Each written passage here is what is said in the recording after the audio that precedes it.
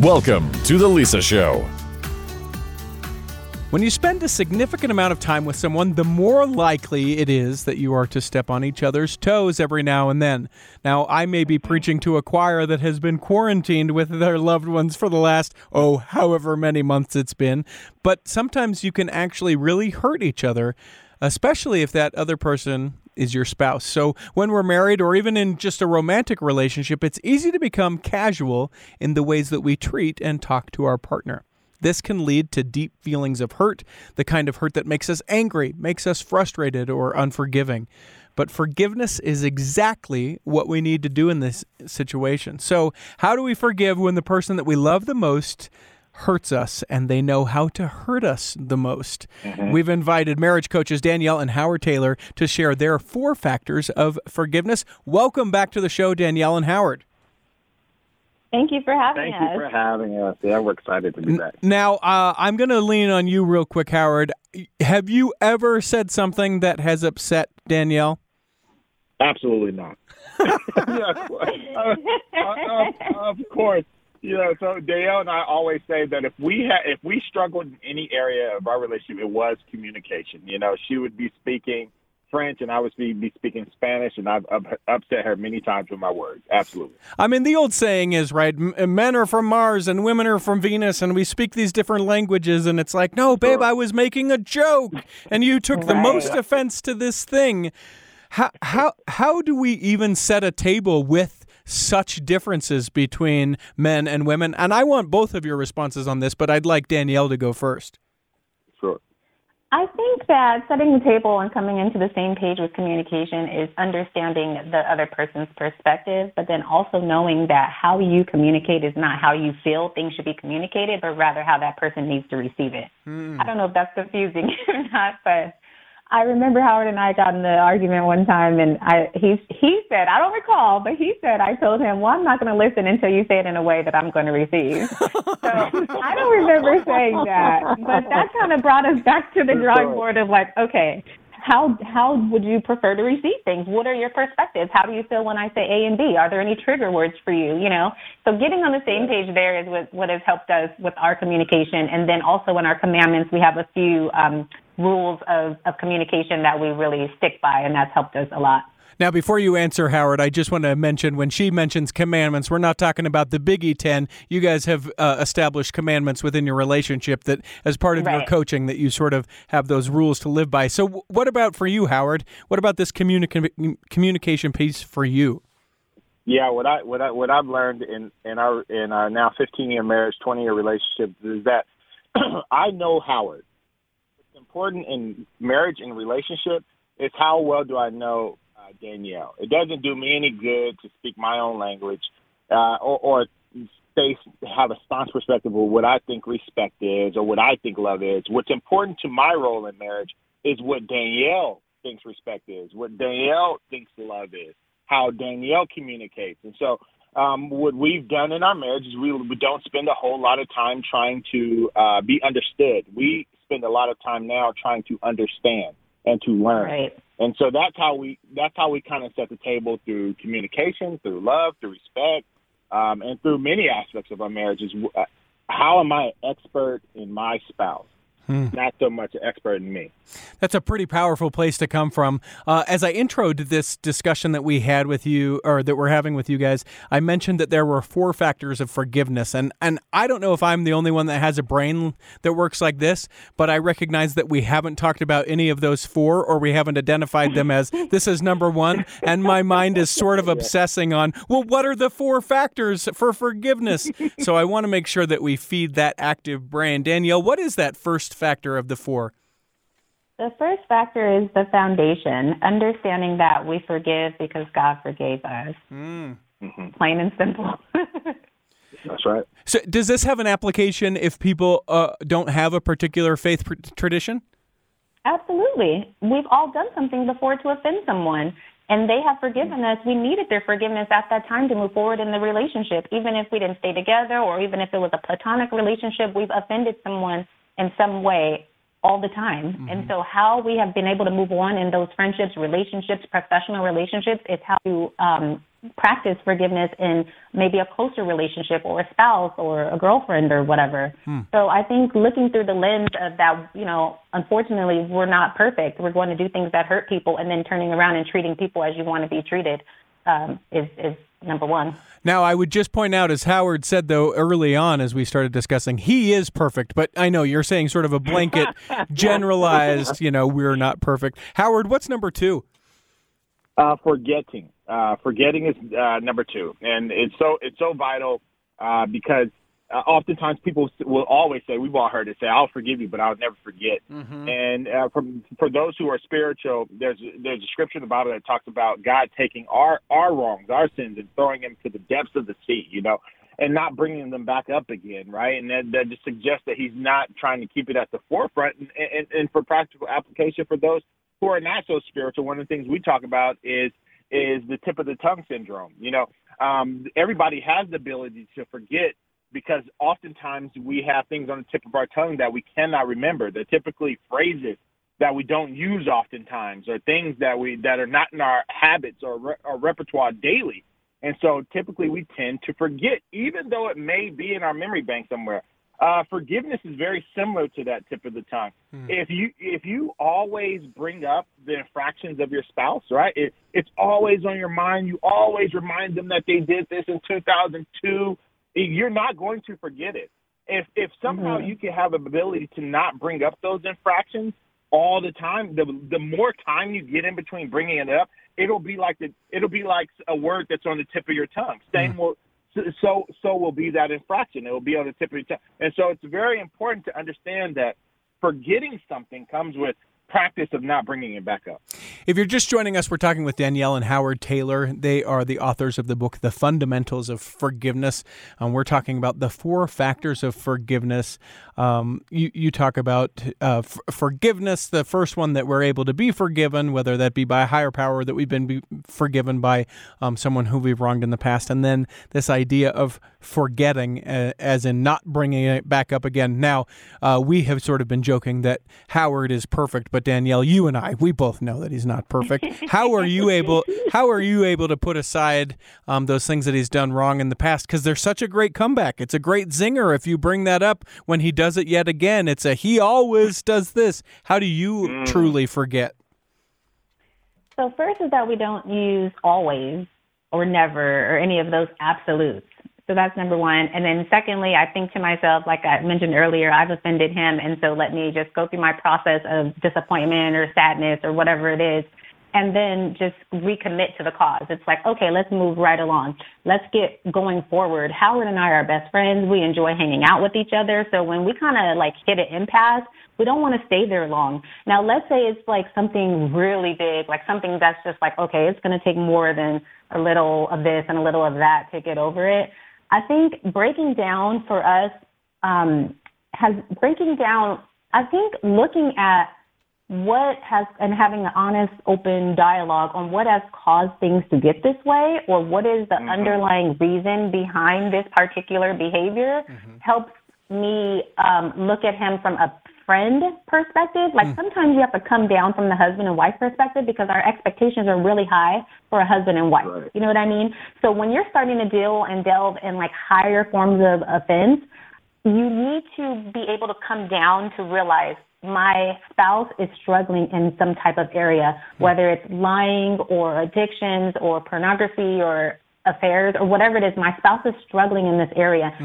Even though I'm upset and bothered and offended, and not to say there's not going to be additional consequences later, you have to come back to, how can I fight this with you? Not fight against you, but how can I fight this with you? Do I need to pray for you? Do we need to come up with some boundaries that I can hold you accountable to? Like, I need to look at the bigger picture on helping pull him out of this, rather than turning away from him like, oh, you hurt me, I hate you, that's it, you know? So for us, thankfully, we haven't had a lot of major like offenses like that, but the ones that we've had here and there over the 20 years, that's how we've handled it to get back on the same page, is realizing like the person has offended you, but it's not personal. You know what I mean? Like people don't wake up in the morning like, I just want to treat my spouse the worst I possibly can. So knowing that, it's like, okay, let me get back to the realization, I guess, on that's not how you feel towards me. People generally have goodwill towards their spouse.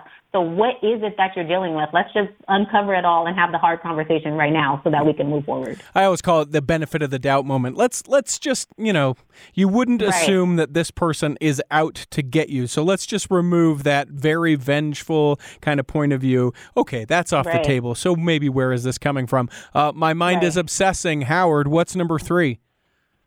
Fighting for and not against your spouse.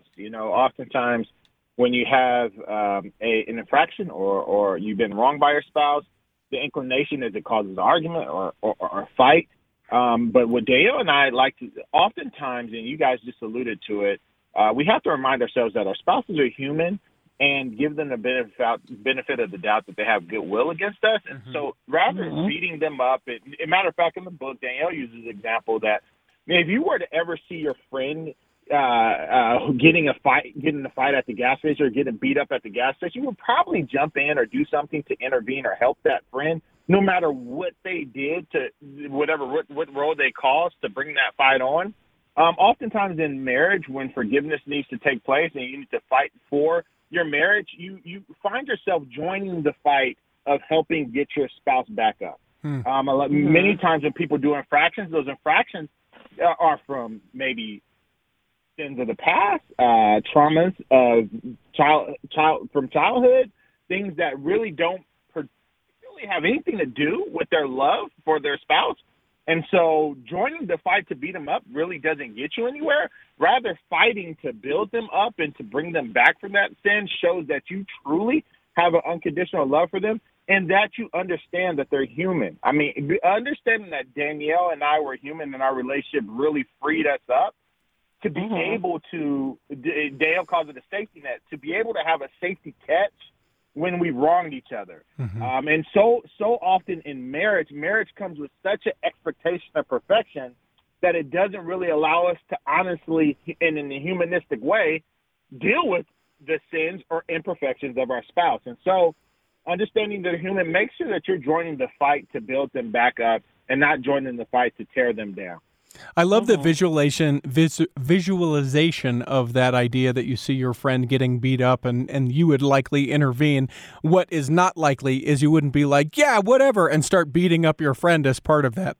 And very much when we fight within our relationships, that is what we're doing. Sure, that's a grandiose example, a not realistic, but it is a perspective at looking at it that makes you go, yeah, why would I do that? I wouldn't do that, obviously. Danielle, you get to bring it home with number 4. Let's do it. Number 4 is fortification, fortifying your marriage and strengthening the areas of weaknesses that caused the offense to begin with. We kind of discussed it a little bit, but in a more practical manner. Howard mentioned earlier, I think, that, well, maybe not, but at some point we talked about possibly having affairs or watching pornography or something like that is sidelined, the happiness in the relationship.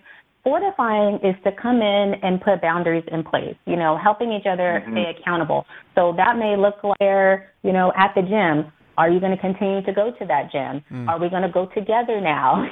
Are you going to pick a different time to go so that you don't have to run into that person? Do you need to have a home gym? Like, how bad is this getting? You know what I mean? There's certain things that you need to start putting in place and strengthening so that this doesn't happen again. If you had a pornography situation, do you need a lock on the computer? A child, what is it called? Like a security code or just something secure. Yep. Yeah, something secure. Do we not need a computer at all? Do you not need a smartphone? Do you need a basic phone where you can't access the internet? Do we go to bed at the same time so that you don't get tempted to do anything while I'm asleep or he sleep or whatever the case is? So coming up with some boundaries there, it helps to fortify and strengthen where the cracks that came in or where the offense had taken place. And I think that helps keep holding someone accountable and making them feel like, okay, I'm on this journey to, regain trust or, love or passion or whatever it is to help this thing move forward. Having accountability and knowing that I'm going to have to answer to somebody and then having these boundaries in place, I think, really helps the relationship rebuild so that you can get over whatever the offense is and move on, because now it shows the other person that you're truly and honestly from a good, wholesome, honest, authentic place trying to regain their trust, and whatever the downfall was. I guess in parting, the only question that I would ask, and either of you can field this or both if you would like as well, is it possible to just not forgive? Can the offense be so great that it just, when people would say something like, it's too hard for me to forgive, or I could never forgive that person, is that a real and actualized statement? I think it depends on you. I mean, you can choose not to forgive. I think everyone has the ability to forgive, no matter how big or small the offense is. Mm-hmm. But the forgiveness is a choice. You know, if you hold on to it, it's going to impact you more than it's going to impact them. The bitterness in your heart, the unforgiveness, the replaying in your mind all of the time about how you've been so wronged. I've seen that in one of my parents growing up, and it didn't fare well for them. You know, I feel like it impacted my father in a way that took over his health and certain things. It took over his livelihood because of some offenses that he's had. And so you can hold on to that if you want to, but I wouldn't advise it, but we do all have the ability to forgive. Yeah. The four factors of forgiveness, part of a much bigger picture as we talk about the fundamentals of marriage with Danielle and Howard Taylor. A great an additional conversation. If you have missed any of our previous conversations with them in the past, make sure that you subscribe to The Lisa Show, having them on several times throughout the year as we make our way through their Fundamentals of Marriage, which just happens to be the name of their book as well. You can find it online at marriageondeck.com, as well as find them on any of the social medias, Marriage on Deck. Thanks, you guys, for being with us. Thank you for having us. You're listening to The Lisa Show. We'll be right back.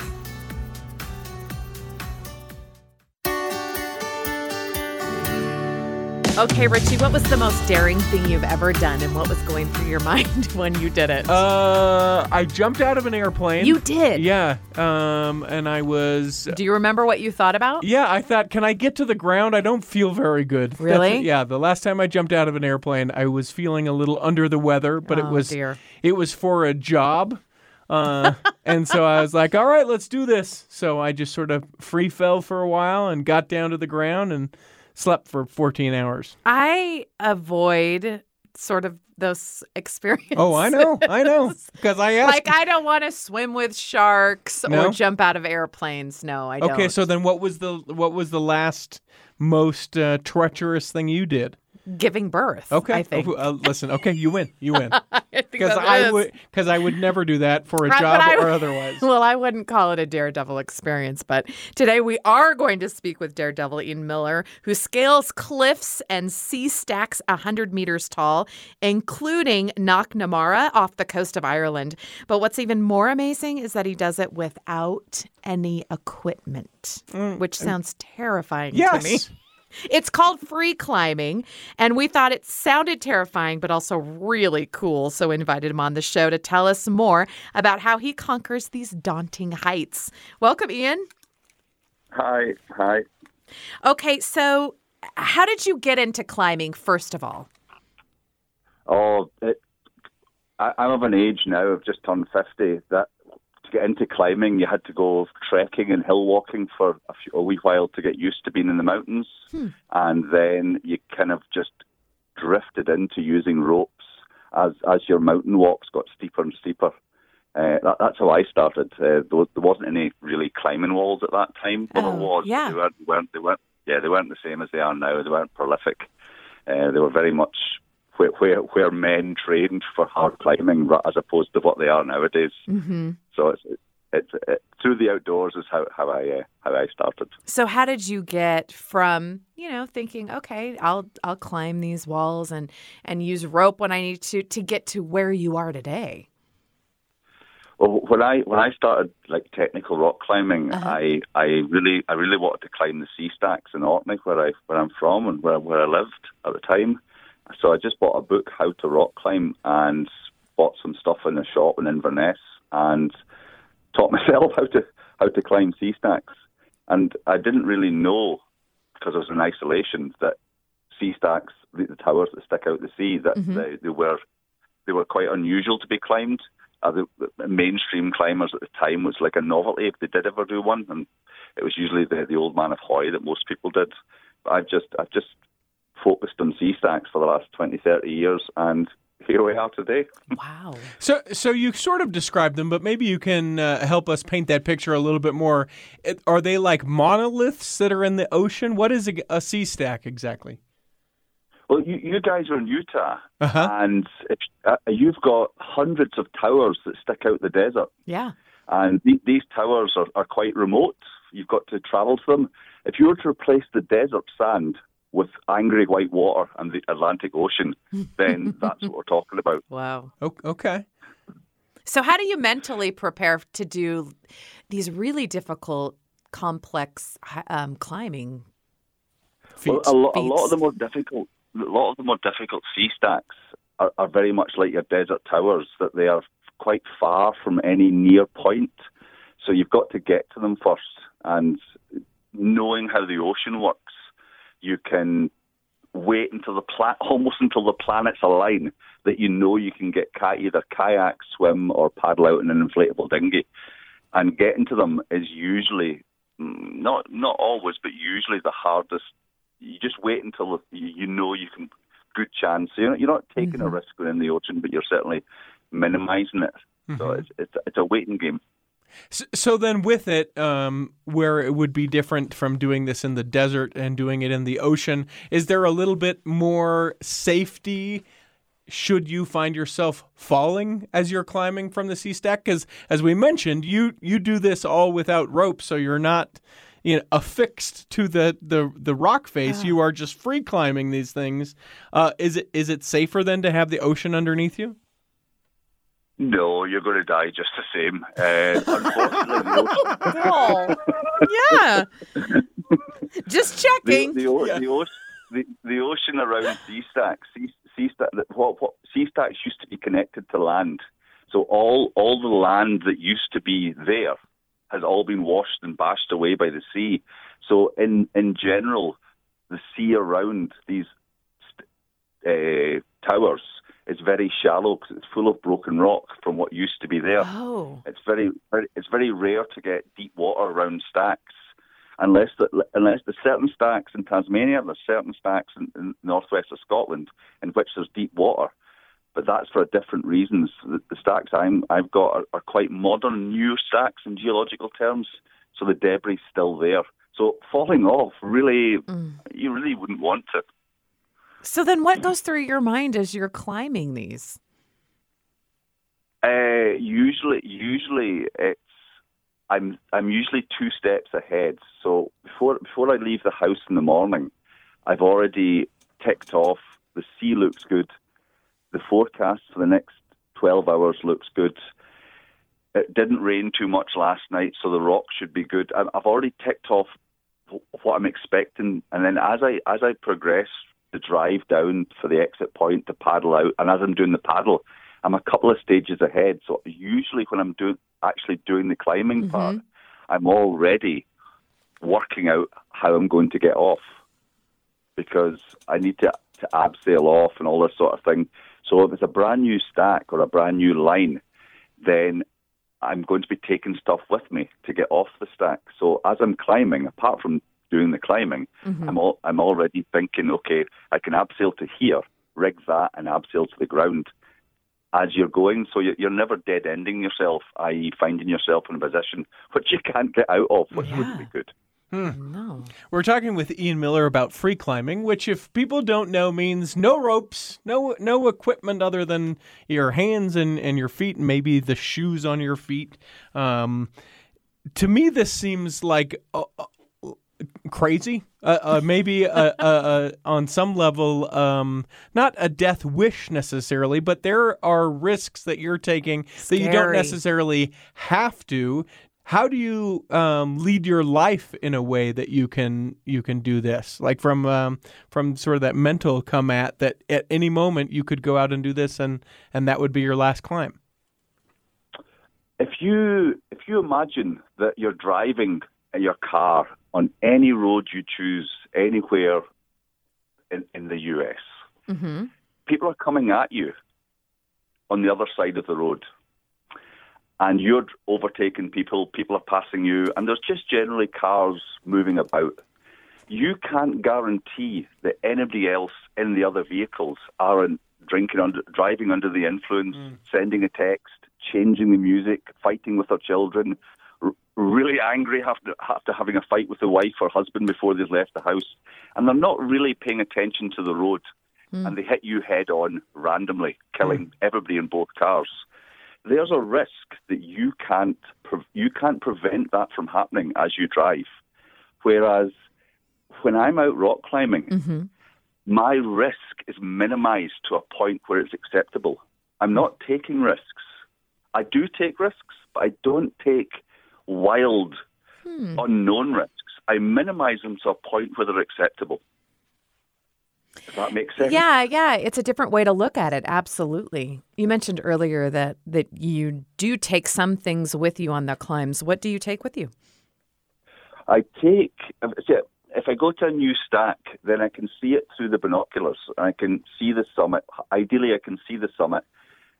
And I can work out roughly what I think I'm going to need on the climb. So I might take a 60-meter single rope, which I can abseil 30 meters and pull the rope after me, or I might take a 60-meter single rope or half rope because it's lighter, and then I might leave that and abseil the full height. And I'm taking little bits of gear, little bits of metal, and little bits of rope, and just bits that I think I might need to make some sort of anchor point or anchor points so that I can get off. So I'm preempting having climbed, getting off before I start the climb. Have you had any scary near-death experiences? Yeah, 10 years ago I fell off a stack and I fell 60 foot into the sea, but I fell into a thing what I call the pits of hate, and that is where two conflicting tides meet at a big corner. So as I hit the sea, I didn't actually hit the sea that was horizontal. It hit me vertically as I was falling towards it. So I kind of got washed around in like a mini whirlpool where the two tides conflict, and then I popped out as I managed to get pull and rope and kelp under the kelp weed to get out of the whirlpool sort of thing. So that was a near miss. Wow. It ended well, but for a wee while it didn't seem like it was going to be a particularly good day. Was it hard to go back at it after that particular incident? Did you have to take some time, or were you back the next day or a couple days later? Well, I didn't climb the stack that day. I kind of paddled away with my kind of thought that'll do, donkey. That'll do. There's no point in there pushing the envelope. I gave it a couple of days, and then I went and did an easier climb just to get back in, because what actually happened there was I took a risk I didn't need to. I kind of cut a corner, and I took a risk to save time, and it backfired. So it was a great lesson to learn that if you're going to cut corners and take risks, it has to be worth it. And all I was doing was trying to save a bit of time, and that is never a good policy when you don't need to. There's a life lesson in there. I know it's a metaphor. Absolutely. I know it is. Thank you for coming to his TED Talk. I know. Yep. So, tell us a little bit more about where you have climbed, the kind of the coolest places, your favorite climbs. I predominantly climb on sea stacks, and I predominantly climb in the sea, and the actual climbing, and it hasn't merged into one big climb, but what it is a continual sequence of fantastic days out. But the most memorable times have pretty much been with what lives in the sea.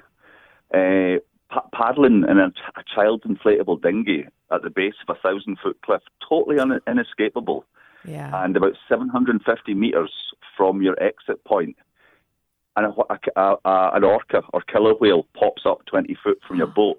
Wow, they're rare. They're reasonably rare in Irish waters. Yeah, and this was about 10 years ago, and that was a moment. That's the moment where I bought some GoPros and started to carry. Because if I'd got that footage on, it would have done really well. But it was good that I didn't capture it, because it was a moment where I'm seeking that moment again every time I go out. How different is what you do from, like, here in the States, we've seen the film Free Solo about the guy climbing El Capitan without any ropes and that stuff in, is that Yellowstone or Yosemite? How different is that? Yeah.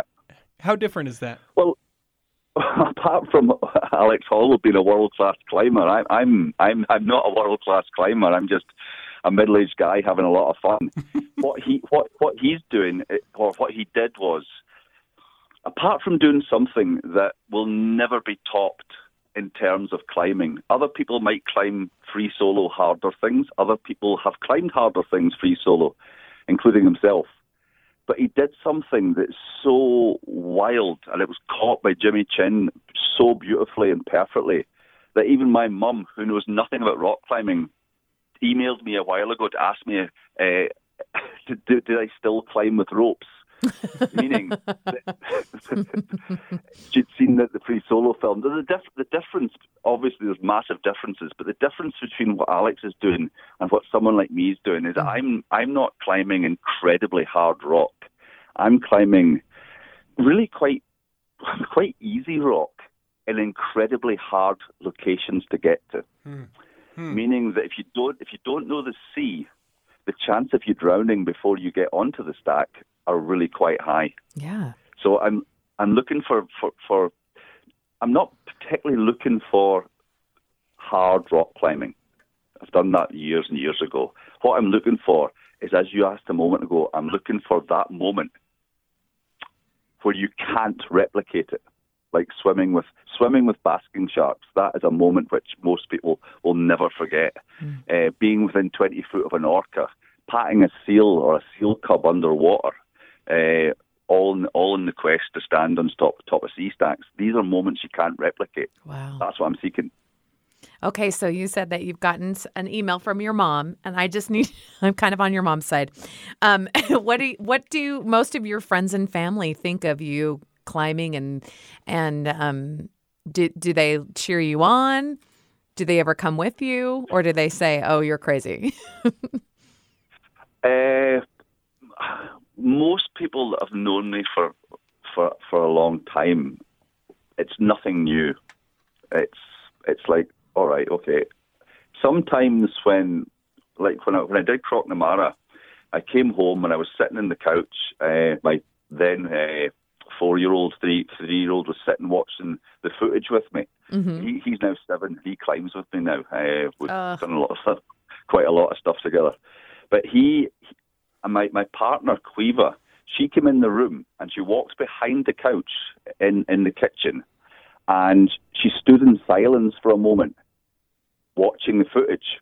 And all she said was that today, it was at that moment then that I knew what I'd done had been a little bit more than the norm. So it was her tone. And we all know that tone. I know that tone. I have been a recipient and occasionally the giver of said tone. That moment there was when I realised that I think that it was the first time she'd ever seen footage that I'd taken from my head cam. It wasn't spoken about for about a month. Yeah, that's a lot. It's a lot to take in. But something that people definitely should take the opportunity to see some of the places that you have climbed. We've been checking it out on Instagram and Twitter. You can find it at So beautiful. Unique Ascent. That's ASCENT. Ian Miller, a rock climber and guidebook author, working and playing on the sea cliffs and mountain ranges of uninhabited islands of Ireland. Thank you so much for being with us. And you can check out also his website, uniqueascent.ie. You're listening to The Lisa Show. We'll be right back.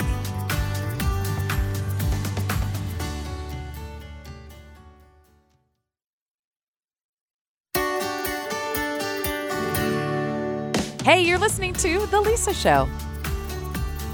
We all have weak spots. Some people start to see their weaknesses as just being helpless. Where is that tipping point?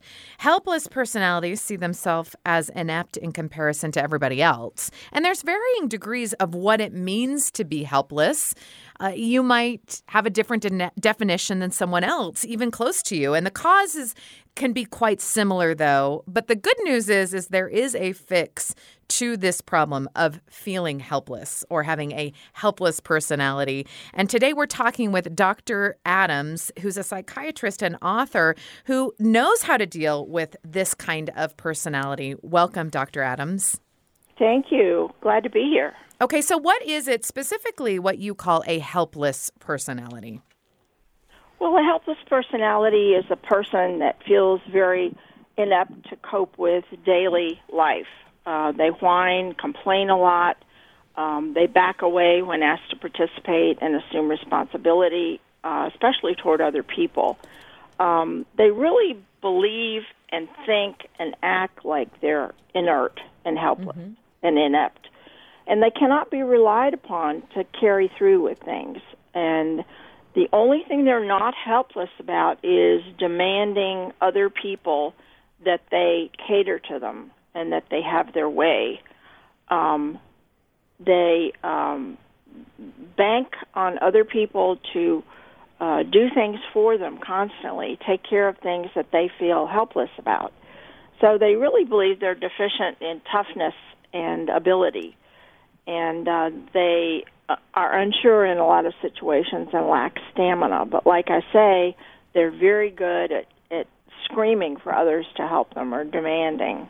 I think that a lot of people can say, oh, yeah, I work with somebody like that, or there's somebody like that in my family, or, you know, that everybody kind of thinks, well, they just complain and maybe haven't paused to think, oh, yeah, they are inept in coping with daily life and maybe not take it that everywhere. far. You know, we have them in our families and in our workmates. They're just everywhere. How does one get into a helpless personality like this? How does that happen? Well, my colleague Homer Martin and I researched this for like 80 years, 40 for him and 40 for me, and we discovered that they're raised in a distinct way from people with other types of personalities.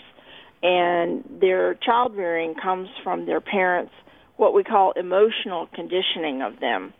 And emotional conditioning, we discovered that people raise their kids like they train their dogs.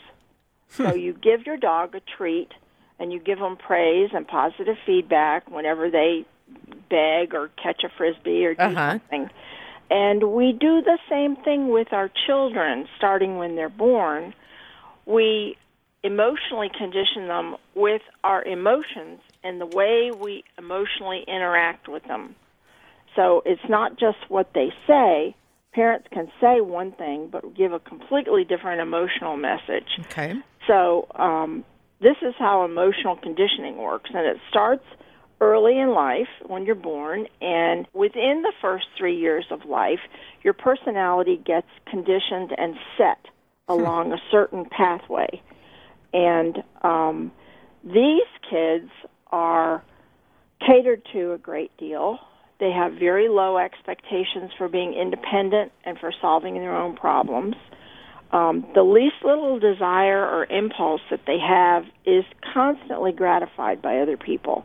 So they're never thwarted. They're never allowed to figure out what to do when they can't have something right away. And they have problems as they grow up, assuming responsibility for themselves and other people. And other people learn to have very few expectations of them. They let them have a pass. They let them slide. And as a result, a lot of these kids and adults grow up with sort of unserious attitudes about things. They're very frivolous, very carefree, life of the party kind of people. And they can have very changeable, capricious styles of thinking that are, you know, A one minute and Z the next. Now, Dr. Adams, what you've created, though, in the mind of a lot of parents, knowing that it happens in the first 3 years of their life, is a tremendous amount of panic, anxiety, paranoia. So how can we sort of check ourselves before we wreck our children? Well, this is why we talk about these things, and this is why I'm sharing this information. What you can do is try and be introspective and observe yourself closely and how you interact with your children. And typically you can do this by comparing your children, because what we discovered is that parents emotionally condition their children, each child differently and frequently oppositely within the same family. So if the first child is conditioned to be very, very strong and capable and given a lot of responsibility and not catered to very much, and then the second child will be a helpless personality, catered to a great deal, just as I've described. So one of the things you can do is just really take a hard look at, wow, I'm raising these children differently. I expect the moon of this one. I expect nothing of this one. And then you can try and modulate that.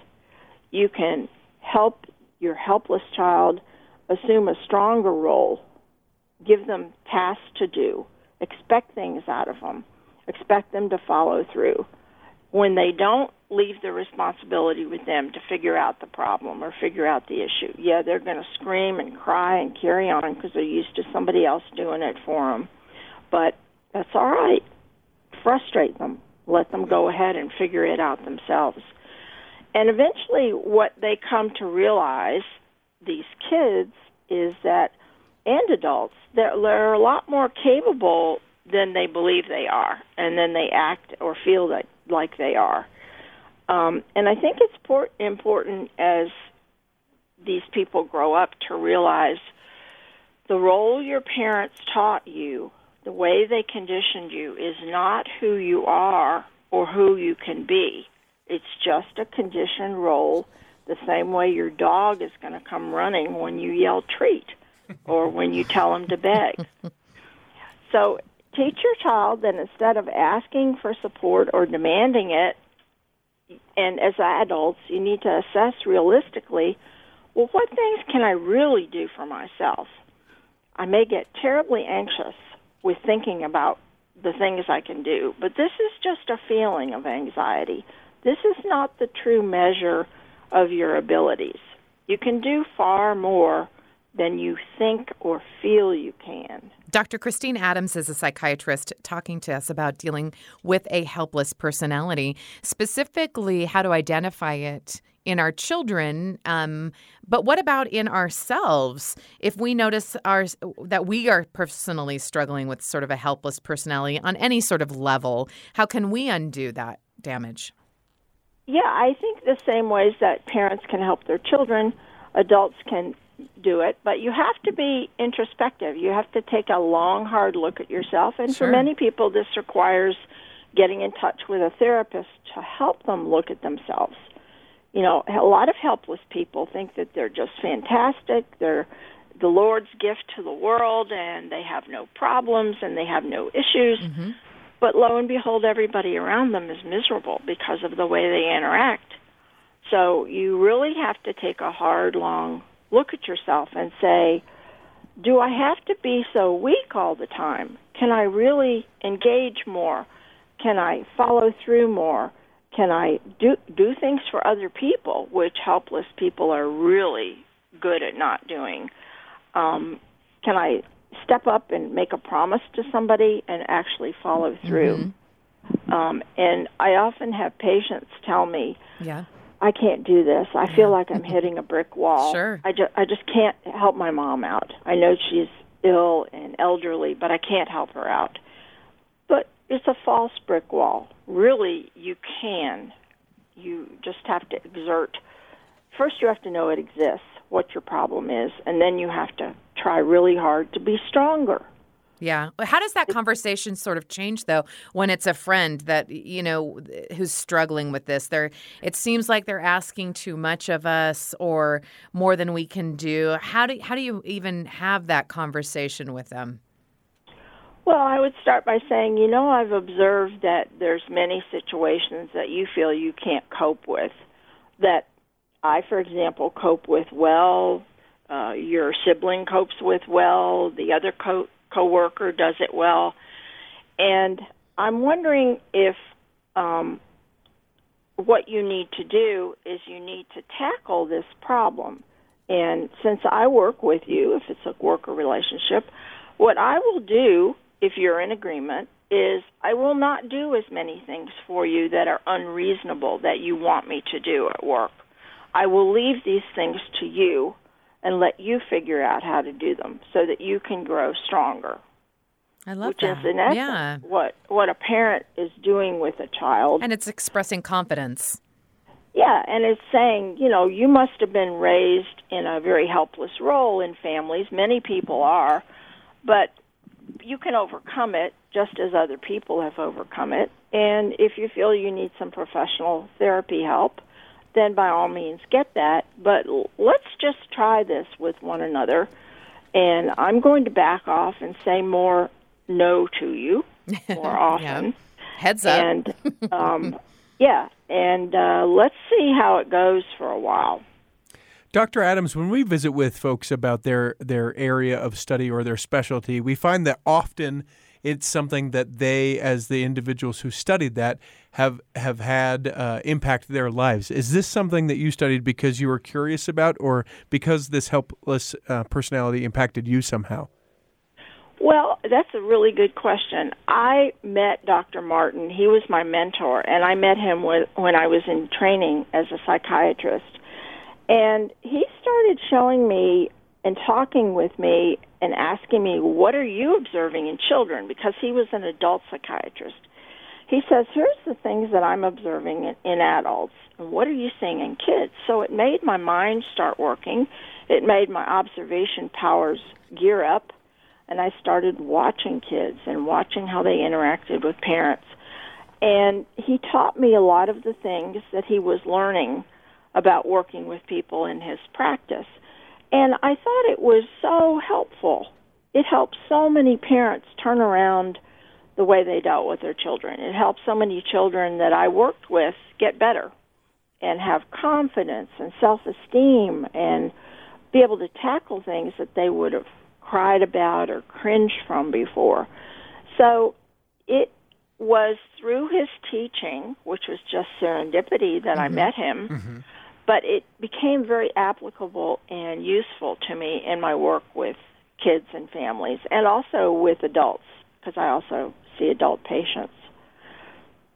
When we talk about this helpless personality, is it a hopeless situation that people can't find themselves out of, or do you truly believe that people can find themselves no longer being helpless?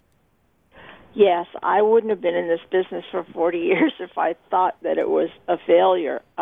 It's been very successful. There is hope. There is a way out of this because it's just your conditioning. It's just your conditioned role like your puppy dog. It's not who you are. And I often have patients tell me, I've been going around like a horse with blinders on, thinking that the world was just what I could see or just how I reacted to people. And through psychotherapy, I've learned there's a whole other way of relating to people. I don't have to be so doggone helpless and inert all the time. I can pitch in and help. I can make suggestions. I can do my own laundry. I can keep my apartment clean. I don't have to have somebody go to the grocery store for me. I can buy my groceries. So I think we used to think that with personality problems, treatment was very arduous and very unsuccessful if we worked a long time. But Dr. Martin and I discovered that the personality can be changed, and we discovered that knowing about emotional conditioning really helps our patients when we help them learn about their own conditioning. I really appreciate you speaking that hope into that place for people possible. Who may, in fact, feel hopeless. We've been visiting with Dr. Christine Adams. That's her website. You can go to drchristineadams.com. Be sure that you spell out doctor. And if you'd like to learn a little bit more about her life's work, you can read her book. It's called Living on Automatic, How Emotional Conditioning Shapes Our Lives and Relationships. And you can find that anywhere you get books. Dr. Adams, thanks for being on the show with us. Lisa, as an esteemed actress as you are, the opportunity that two actors have to be able to play in the same sandbox on a radio show, unique perhaps, but that's what people that listen to the Lisa Show are experiencing. I am curious to you, or from you rather, I would like to know, your first role that you ever played in a show ever? Now, it can be that your first acting gig was a commercial. Okay. It can be paid? It can be no. We're not going to go paid. I want the young Lisa Valentine Clark story. That first opportunity where you stepped out on the stage and you went, oh, there is something about this experience that speaks to my soul. 9th grade. Okay. That's a little late. I'm in, I've had where you do stage readings. I always liked to raise my hand and volunteer to speak in class. Sure. I liked that. Oh, So, no, I'm sure, we did I'm a lot sure you of were that girl in class. Yeah, presentations for things like that. But in 9th grade, I was in a drama class and got cast as the lead in the play Up the Down Staircase about a struggling new teacher. And I took it very seriously. Were you the teacher? Yes. And I was very Typecasting. nervous That's what that is. about messing up my lines. So I had these note cards that I would put on my desk and things that would just give me the prompt for the next line. Someone in my class saw it and made fun of me. Oh, and I was like... So you had it actually on stage with you? Yes, because I was so nervous. What if I blank? I practiced and I had everything memorized. But I had the majority of the lines and I just thought, I just need to make sure that it is the right one. Because if I don't, it's all on me. And that just was paralyzing. So I thought, I'll just give the cue at different places and I'll know in the corner of this, that's for this scene or whatever. And I didn't have to look at them, but I had them just in case because I knew that they were there. Yeah, a little. I was very nervous. It was a good experience, although we performed for the whole school and we were doing the play. I'll never forget this moment. I was so nervous and we were doing it. Family all there, of course. I feel like, yeah, I think so. Yeah. And I feel like everything was going well and the play was so great, but it was an assembly. The bell rang. To dismiss everyone. The play wasn't over. And what did a bunch of junior high students do? Excuse me, what did a bunch of Pavlovian junior high school students do? They all got up, started talking, and left, and the play wasn't over. And I was still talking. I was like, guys, I had this panic. The play isn't over. Did I do something wrong? In that moment, did it take longer than we had thought? What happened? And I just kind of looked to the side at my teacher, who was a little bit more experienced than I was in matters of teaching junior high students and acting. Just kind of keep going. And I kind of kept going. But boy, the steam was let out. The air let out of my tire. We finished and everyone's like, oh yeah, good job. Okay, bye. And everybody left and I was super embarrassed. And I just thought, oh, acting, not glamorous. Got it. Check. I had no idea at that moment the parallel that situation would run with my life, where it's if you like doing it, enjoy the process because you can't control the outcome or how other people interpret it.